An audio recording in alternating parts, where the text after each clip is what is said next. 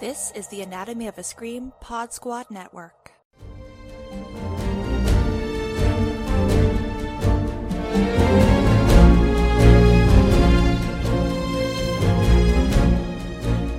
And welcome back to White Ladies in Crisis. It's a podcast dedicated to white women losing their minds. We are talking about Candy, Episode 3, Overkill.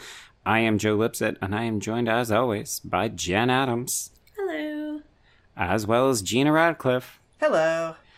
Oh boy. Okay, so we have hit the midway point of our Hulu Limited series, and it is affair time, ladies. Yes, it is. This is the most, polite affair and, organized affair I think I've ever seen. But, it's also a little depressing, too. I know. Oh god, it's so logistical. Right. Nothing says passion and heat and good sex like a why not list. or your lover telling you that he's never French kissed anyone before and he's like 30. Right.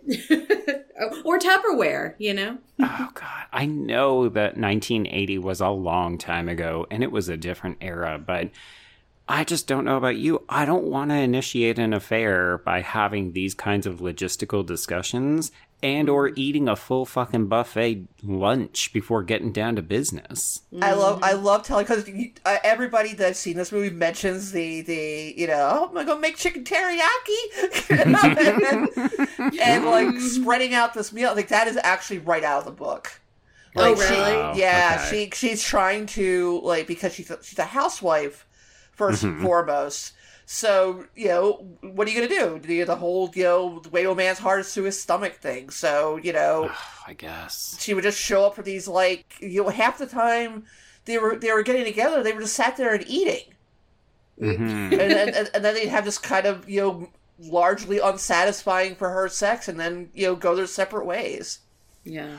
Okay, so I wanted to talk about this because at a certain point, Candy reveals to Sherry, I have taken a lover. And you're like, okay, dramatic. But then when Sherry asks her about the sex, she basically says that Alan has the most gorgeous penis she's ever seen. But the reality of the sex that we're seeing is until he tries to break it off, there is no passion, there is no fire. This is sad, standing up, not even missionary, just all right, hump me in front of the fucking mirror and then let's be done with it. Do you think this is actually satisfying, or is Candy just obsessed with the idea of doing something bad or wrong?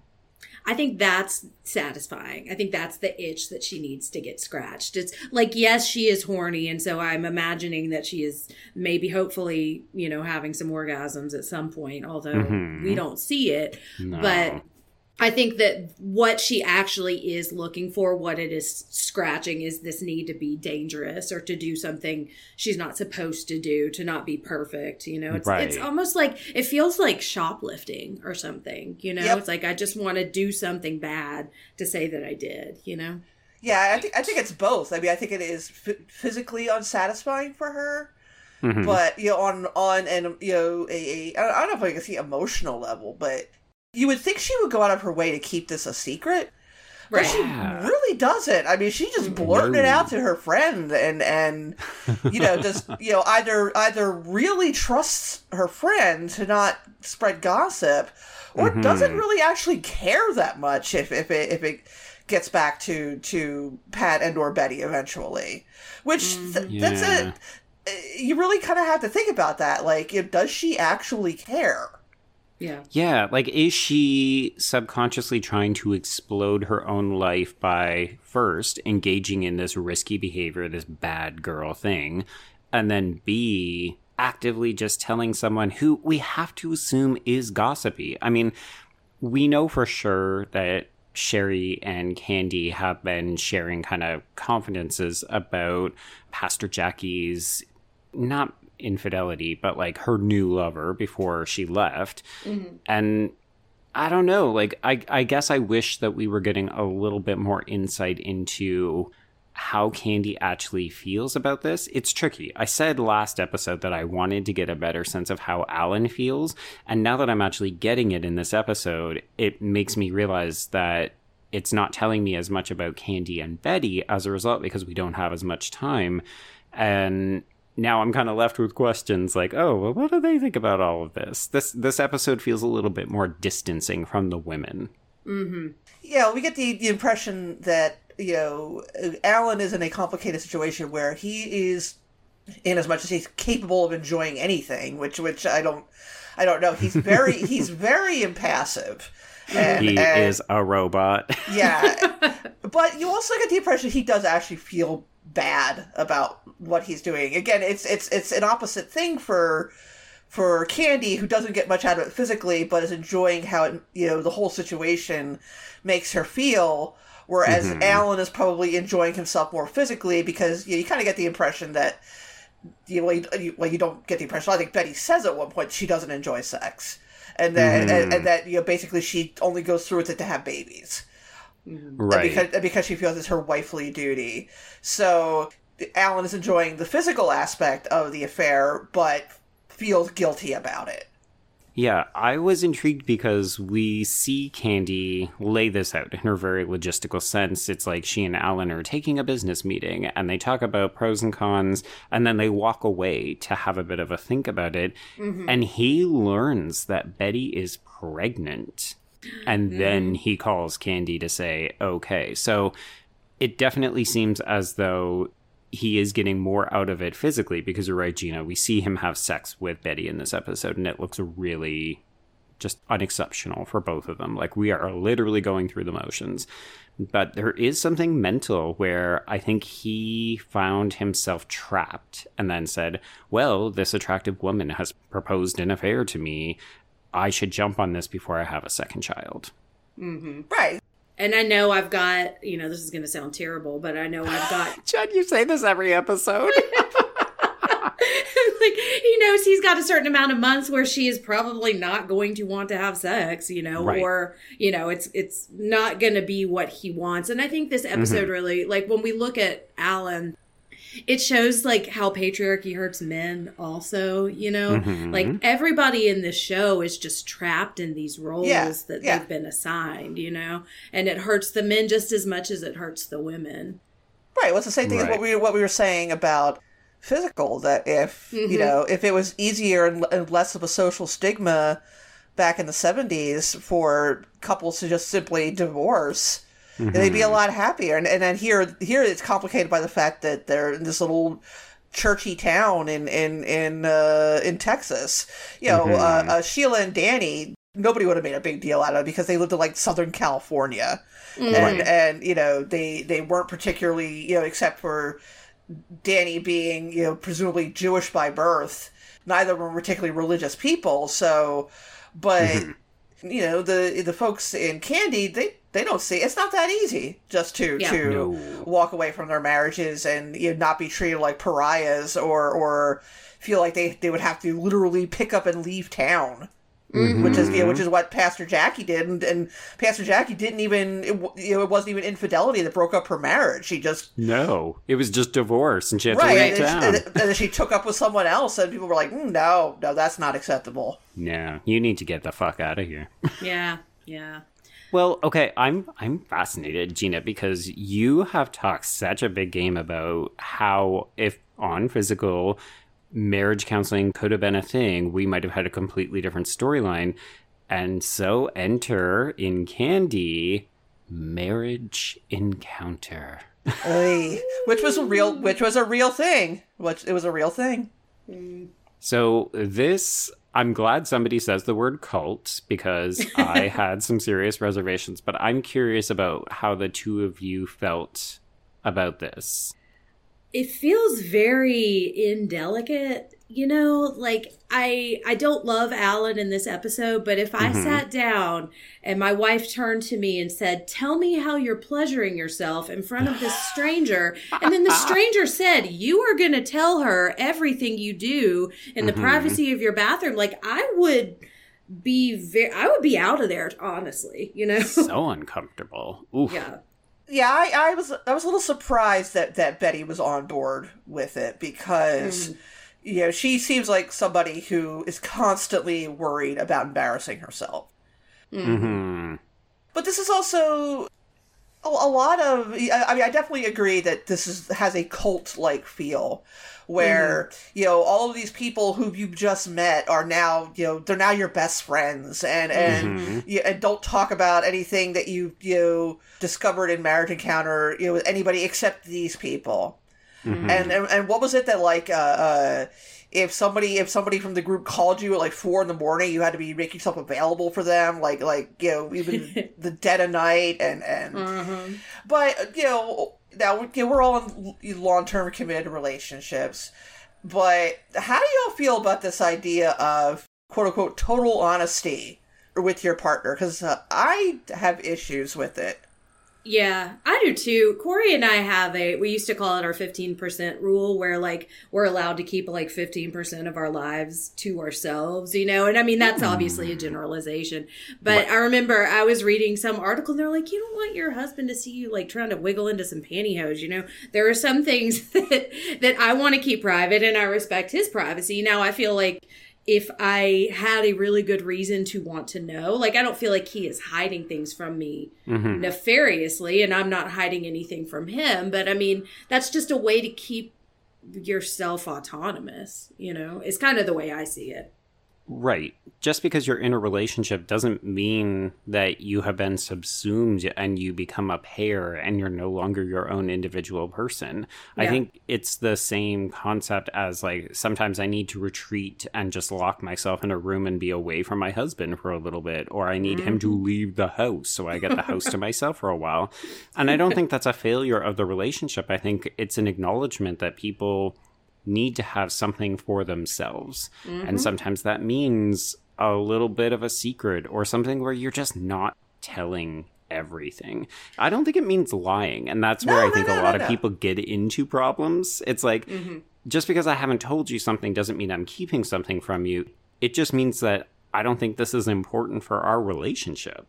Yeah. Well, it starts out with a good idea. The idea that, you need to be more expressive in your emotions. Be more open. Right. You need to, if you're feeling a certain way, or if your partner is doing something, even inadvertently, that makes you feel bad about yourself or uneasy or insecure, you should tell them. And of course, a lot of this was, from that whole boomer generation, raised by stoic religious parents, where particularly for men, and this is something that, particularly for my generation, Gen X still struggles with, is, the whole, men being able to openly express their emotions. Right. And that's always going to be a good thing. But then you get into this territory of where it becomes a confessional. And that, like, if something happened, 10 years ago, in your relationship, that you need to tell them. You need to clean the slate and tell them about this. So Betty has to mention that she rather implausibly had an affair herself at some point.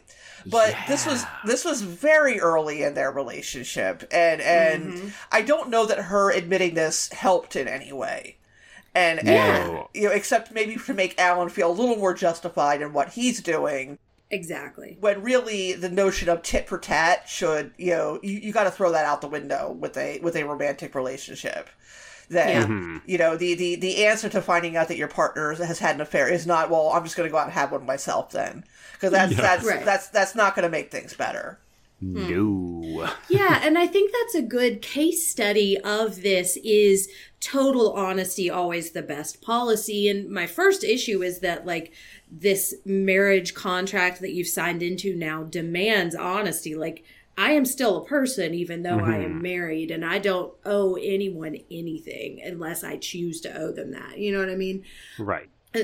My little feminist soapbox coming out. But, like, if I put myself in both Alan and Betty's shoes and I look at my own marriage, like, if my partner had cheated on me 10 years ago, it was a one-night stand, and I know it's completely over. I know everybody's still healthy, and I know, like, I don't know if I want to know that. Right. I wouldn't want to know, because it doesn't matter now.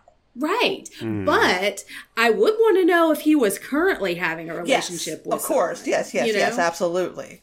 He does not say that. He doesn't. Mm-hmm. Yeah, that was strike one against Alan for me. Because it really felt like blaming her. I 100% agree with you. Yeah.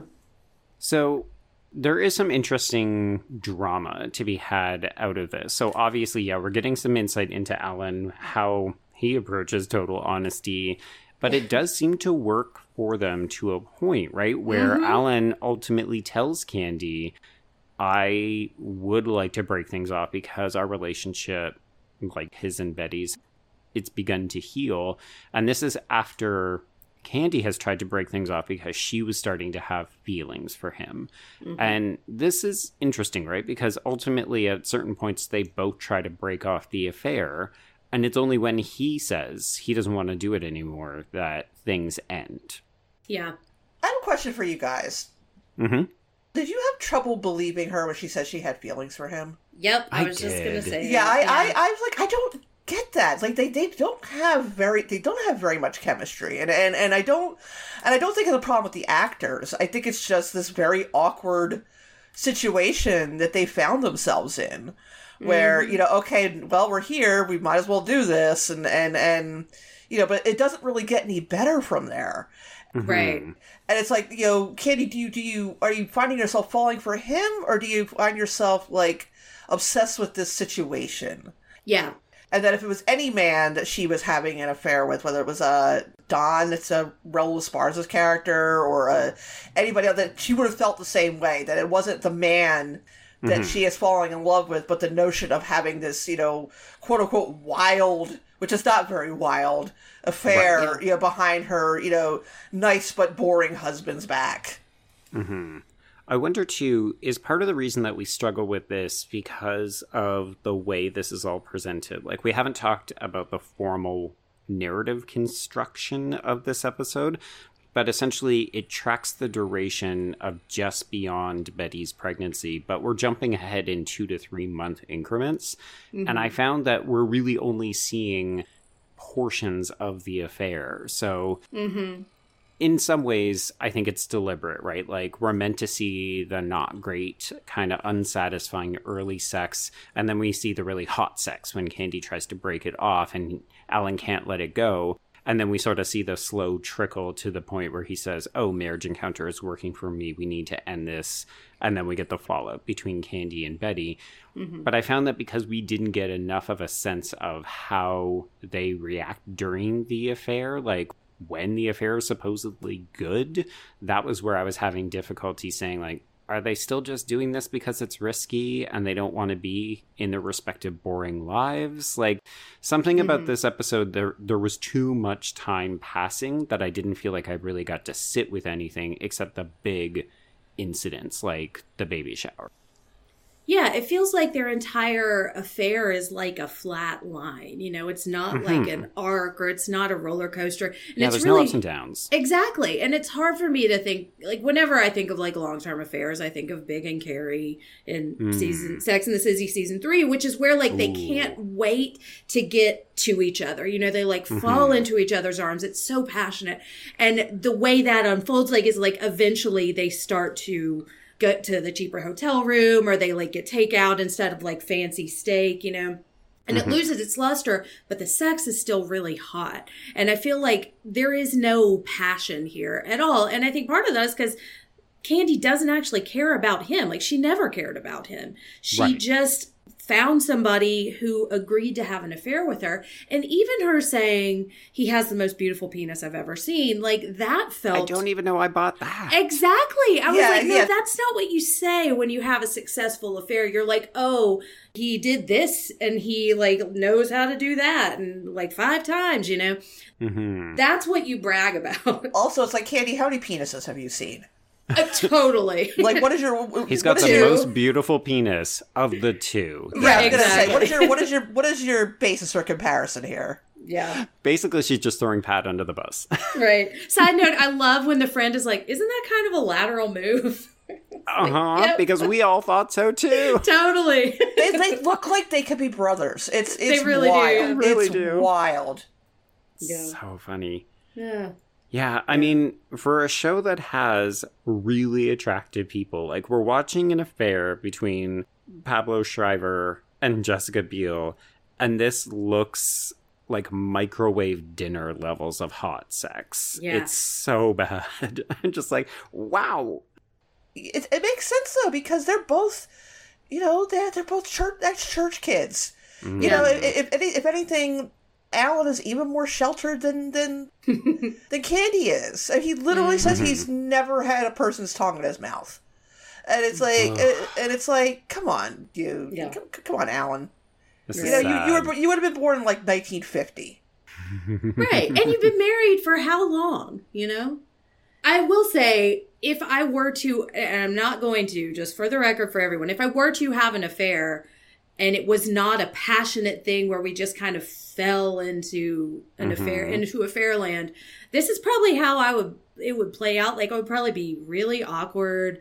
I'd probably be nervous totally. about it. Totally. Like, I buy the realism of this, but Sure. it just, and that I think is the reality of it, is it's not about either of them. They just happen to. And even then, like, the only time we see them enjoying having sex is when they've just done this whole hard to get, I'm going to break up with you dance, Right. And she enjoys it when he's just given her a whole bunch of compliments about her body and how her body moves, Right. Well, that's probably because, when's the last time, Pat said anything like that to her? Oh, totally. If he ever has. Because Yeah.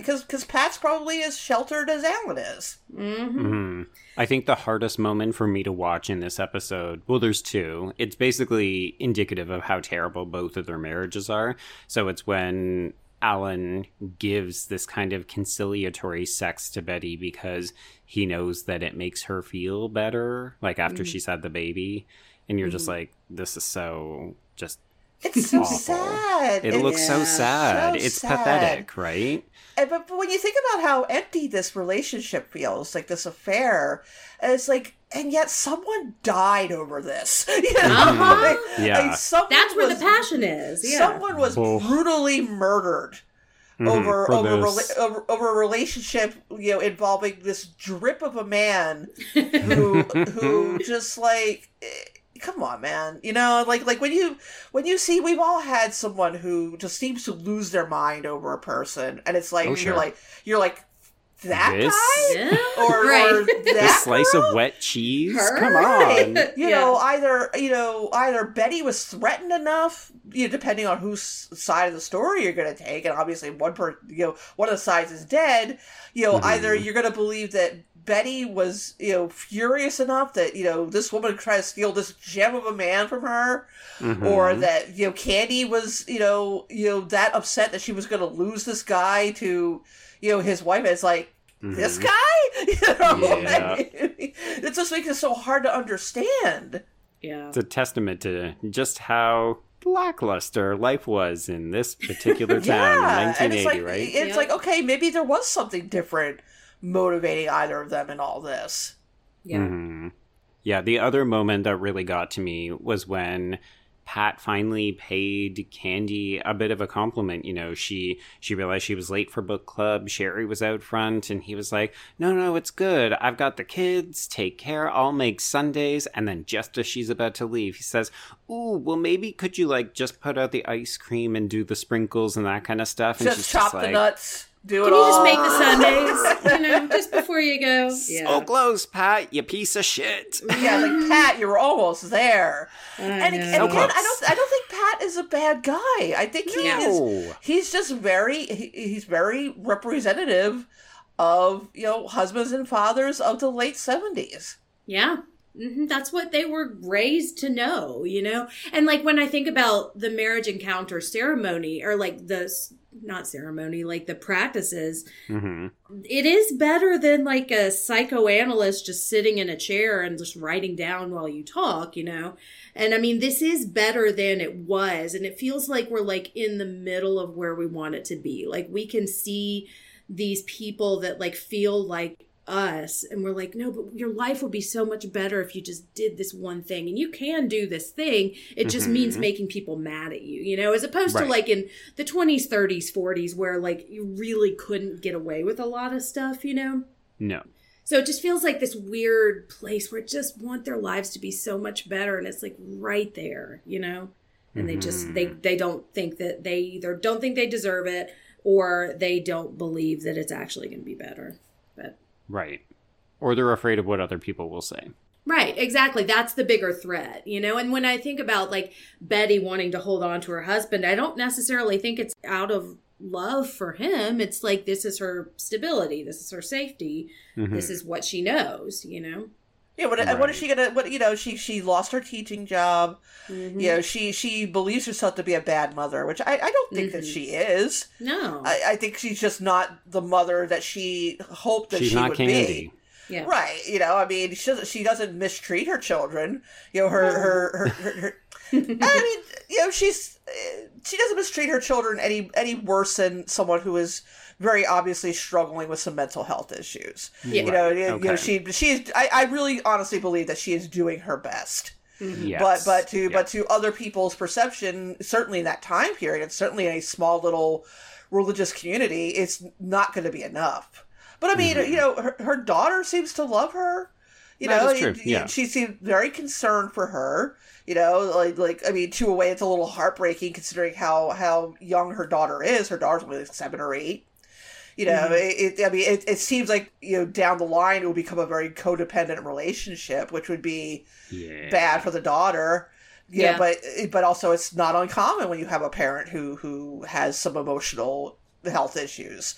You know, coming from both sides of that equation, it is very easy to fall into that kind of relationship with your children where you become dependent on them to you know, get you through these bad patches. But you know, what would she, if her marriage falls apart? Then what would Betty have at this point? She doesn't have a job. You know, she has this newborn baby. Sure, she could go home to her parents, but how embarrassing would that be? It's still embarrassing now. Yeah. Well, and I think it's the difference between like wearing your problems on your sleeve, maybe not on your sleeve, but wearing your problems where people can see them in reality and keeping them hidden away. Because like both Candy and Betty have troubled marriages. They're both kind of in the same spot, and the ways that they deal with this are so completely opposite. And I mean, Candy seems like the perfect mom, but you know, you could argue that by murdering someone else, she is actually doing a lot more harm to her kids than Betty is by struggling publicly, you know what I mean? Or by being temperamental at home. And it's just like this feeling of we can't show this perceived weakness. We got to keep playing these roles. And like, I was really happy with where Betty and Alan's relationship is by the end of the episode, even though he still bugs the shit out of me. But I felt like they were really like making a connection. They were really doing better. And it was because she was like, there is a problem and I can't go forward. And like, you can't be around Betty without knowing that she has these demons, you know, whereas Candy has them and she's keeping them all stuffed down until they literally explode on someone. Well, let's talk about the big scene then. We've got Candy offering up her house because it's the better party space. So we have a baby shower for Betty. And this is a big move over from last episode, right? Where we saw how terrible Betty was being treated by the church ladies. And it's pretty obvious that Candy is doing this in part because she feels guilty and because she got to say something in a conversation. You know, there was silence and she was like, well, all right. Yeah. I mean, Candy ends up coming off looking really petty and passive-aggressive in this encounter because Betty doesn't even know what the fuck is going on. Betty's just trying to have a nice day.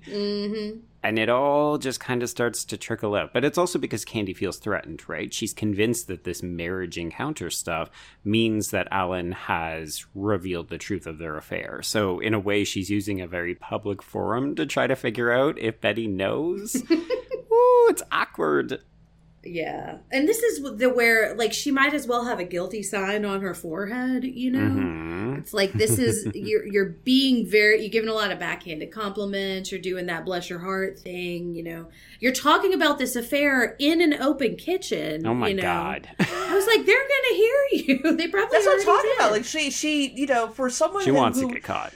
Yeah, for someone who would have a lot to lose, although I don't know that Pat would leave her. I don't think he would. I don't think he would either. Yeah, I don't think he would. She seems to be pretty open about talking about this affair. Mm-hmm. Yeah. It's interesting. Do you get the impression that Alan... Because I saw in a couple of different recaps, people really wanted to read something into the way that Alan looks at Pat when they're both outside and Pat is working the grill. And I just kind of looked at it as Candy and Pat have a pretty darn nice life in this giant house with this huge backyard, and they can entertain everybody from the church. And Alan doesn't have anything like that. So that's how I read it, but I've seen other people say, he's jealous of what Pat has in Candy. No, I think it's the general, here's a guy who, for all appearances, is just like me, which he is. Both physically and personality-wise. Although I will say Pat is a little more personable than Alan is. It's just he's kind of a dud when it's just him and Candy alone. Right. But he's rather a bit more friendly and likable than Alan is, where Alan just seems painfully awkward. But I think that I think it's that overall wouldn't it be nice if maybe even not so much my life, our life, meaning his and Betty's, were like this. Where we have friends over, and we have this big house, and people like to be around us because we already established that Betty, now we don't know what her life was back in her hometown, but she doesn't have any friends here. They're just like, no, we have enough friends already. We don't have room for one more. A very high school approach to socializing, but that is unfortunately what small town life is like, where if you didn't grow up here, then go fuck yourself. But Alan doesn't really have any friends either, so it's not even like that he's the social butterfly and she's the wallflower. They're both kind of getting left out of things. Alan joined the volleyball team, but that's about the only gesture either of them have made to that they've gotten accepted.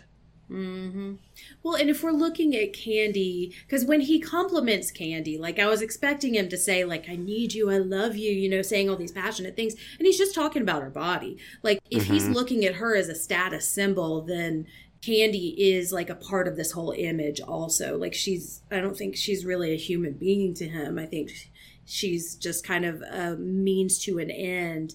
Like, just another thing on the list that Pat has that he doesn't, Well, she's just not Betty, right? Right. Mm-hmm. Yeah. But I think at the same time he feels bad about feeling that way. I do too. I agree. Yeah. I did want to note in that scene, he is wearing one of the most hideous jumpsuits I have ever seen in my life. And do you notice that Candy is wearing the exact same jumpsuit in the scene where Alan breaks up with her? Oh, really? What the fuck? Did they get these? Did they get these like I don't know. 2 for 1. Yeah, exactly. It looks like the same. I mean, if he's not Jonah, I'm sorry. He's Jonah and Veep. But if Pat wasn't like 9 feet tall, I would think they were wearing the same outfit. But it's like matching jumpsuits. I love this idea. The couple that dresses together stays together. Exactly. I can't praise enough like the eye for period detail in this. It's so good. It is so good. Like I mentioned this before. I could take a picture of of my family from that same time period and like point out, saw one of these, saw one of these. Yeah. There's the wood. There's the wood paneling. It's so good. I also want to note that the lingerie that Candy is wearing for the first affair is some of the most gorgeous lingerie I've ever seen in my life. Like that red floor-length nightgown with the robe. I was like, oh my God. And she had to like drive. I don't know where the town they live in is situated, but she had to drive to like Dallas or something to. I think she says that. Oh no, she says that when she and Sherry go to the bar, right? She's like, we have to go to Dallas. Oh. To the big city. Basically. I thought of Drop Dead Gorgeous. It's the Sin City. Go to like Dillard's or oh my God, Fredericks of Hollywood or something to get this nightie, because you're not going to find anything that's scandalous in town.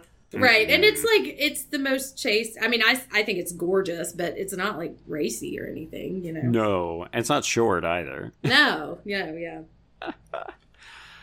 Okay, well, we have hit the hump, so we're headed into the back half. Gina, of course, you are excluded from this part because you know what's coming next. But, Jen, what are your predictions for episode 4? Well, I'm curious to see if Pat and Candy are going to wear any more matching outfits. Okay. I'm going to have my eye on that for the rest of the season, I think. But we didn't talk about the priest. And Joe, this is somebody that you mentioned in an earlier episode. And this is the first time I think I noticed him. Like, Betty gets into a little argument with the priest. Oh, the money. Yeah. Yeah, over the money. And it's like, are they setting him up to be a red herring or a suspect? Oh, okay. You know, I mean, we already know what happens, so I don't know, but that's the only connection I can see him having to the story from what we've seen so far. Mm-hmm. Yeah, I found this one a bit of a hard one to read in terms of, well, where does the story go next? So my best guess was just that the next episode is going to be, we get to see what happens the day of the murder. Like, we're going to see the murder. So, but then I'm also like, well, what does that leave the last episode? Is it just going to be the court trial? Because that seems like it would be anticlimactic. So I don't know. Yeah. Okay, well, we will find out next week when we come back for episode 4. But until then, Gina, if people want to talk about period accuracy from 1980 with you, how would they reach you? Well, I'm very old, and yet somehow I'm on Twitter anyway. You can look for me under Gina Does Things. I also co-host the Kill by Kill podcast, in which we talk about horror movies according to the characters, so you can listen to me there as well. Nice. Okay. Jen. You can find me at Jimferatu on Twitter and Instagram. I am also old, which is why that's the only We're two all I've won. old. Let's just get it on the table. We're seasoned, you know. We're experienced. And you can also find me co-hosting the Psychoanalysis podcast, which is about horror movies and mental health, and the Losers Club podcast, which is all about Stephen King. Okay. And if folks want a little bit more from me, you can listen to Horror Queers every Wednesday, and I can be reached at B Stole My Remote, and that's the letter B. Thanks, as always, to the Anatomy of a Scream Pod Squad Network for hosting the show. Be sure you're checking out Good for Her, Bodies of Horror, and the Alter Tapes on the network. And yeah, we will see you for episode 4 next week. But until then, when you're sad about the breakup of your affair, go disco dancing by yourself? Absolutely, yes. Bring along your awkward friend also. Make that chicken teriyaki. Yeah, pound it real good.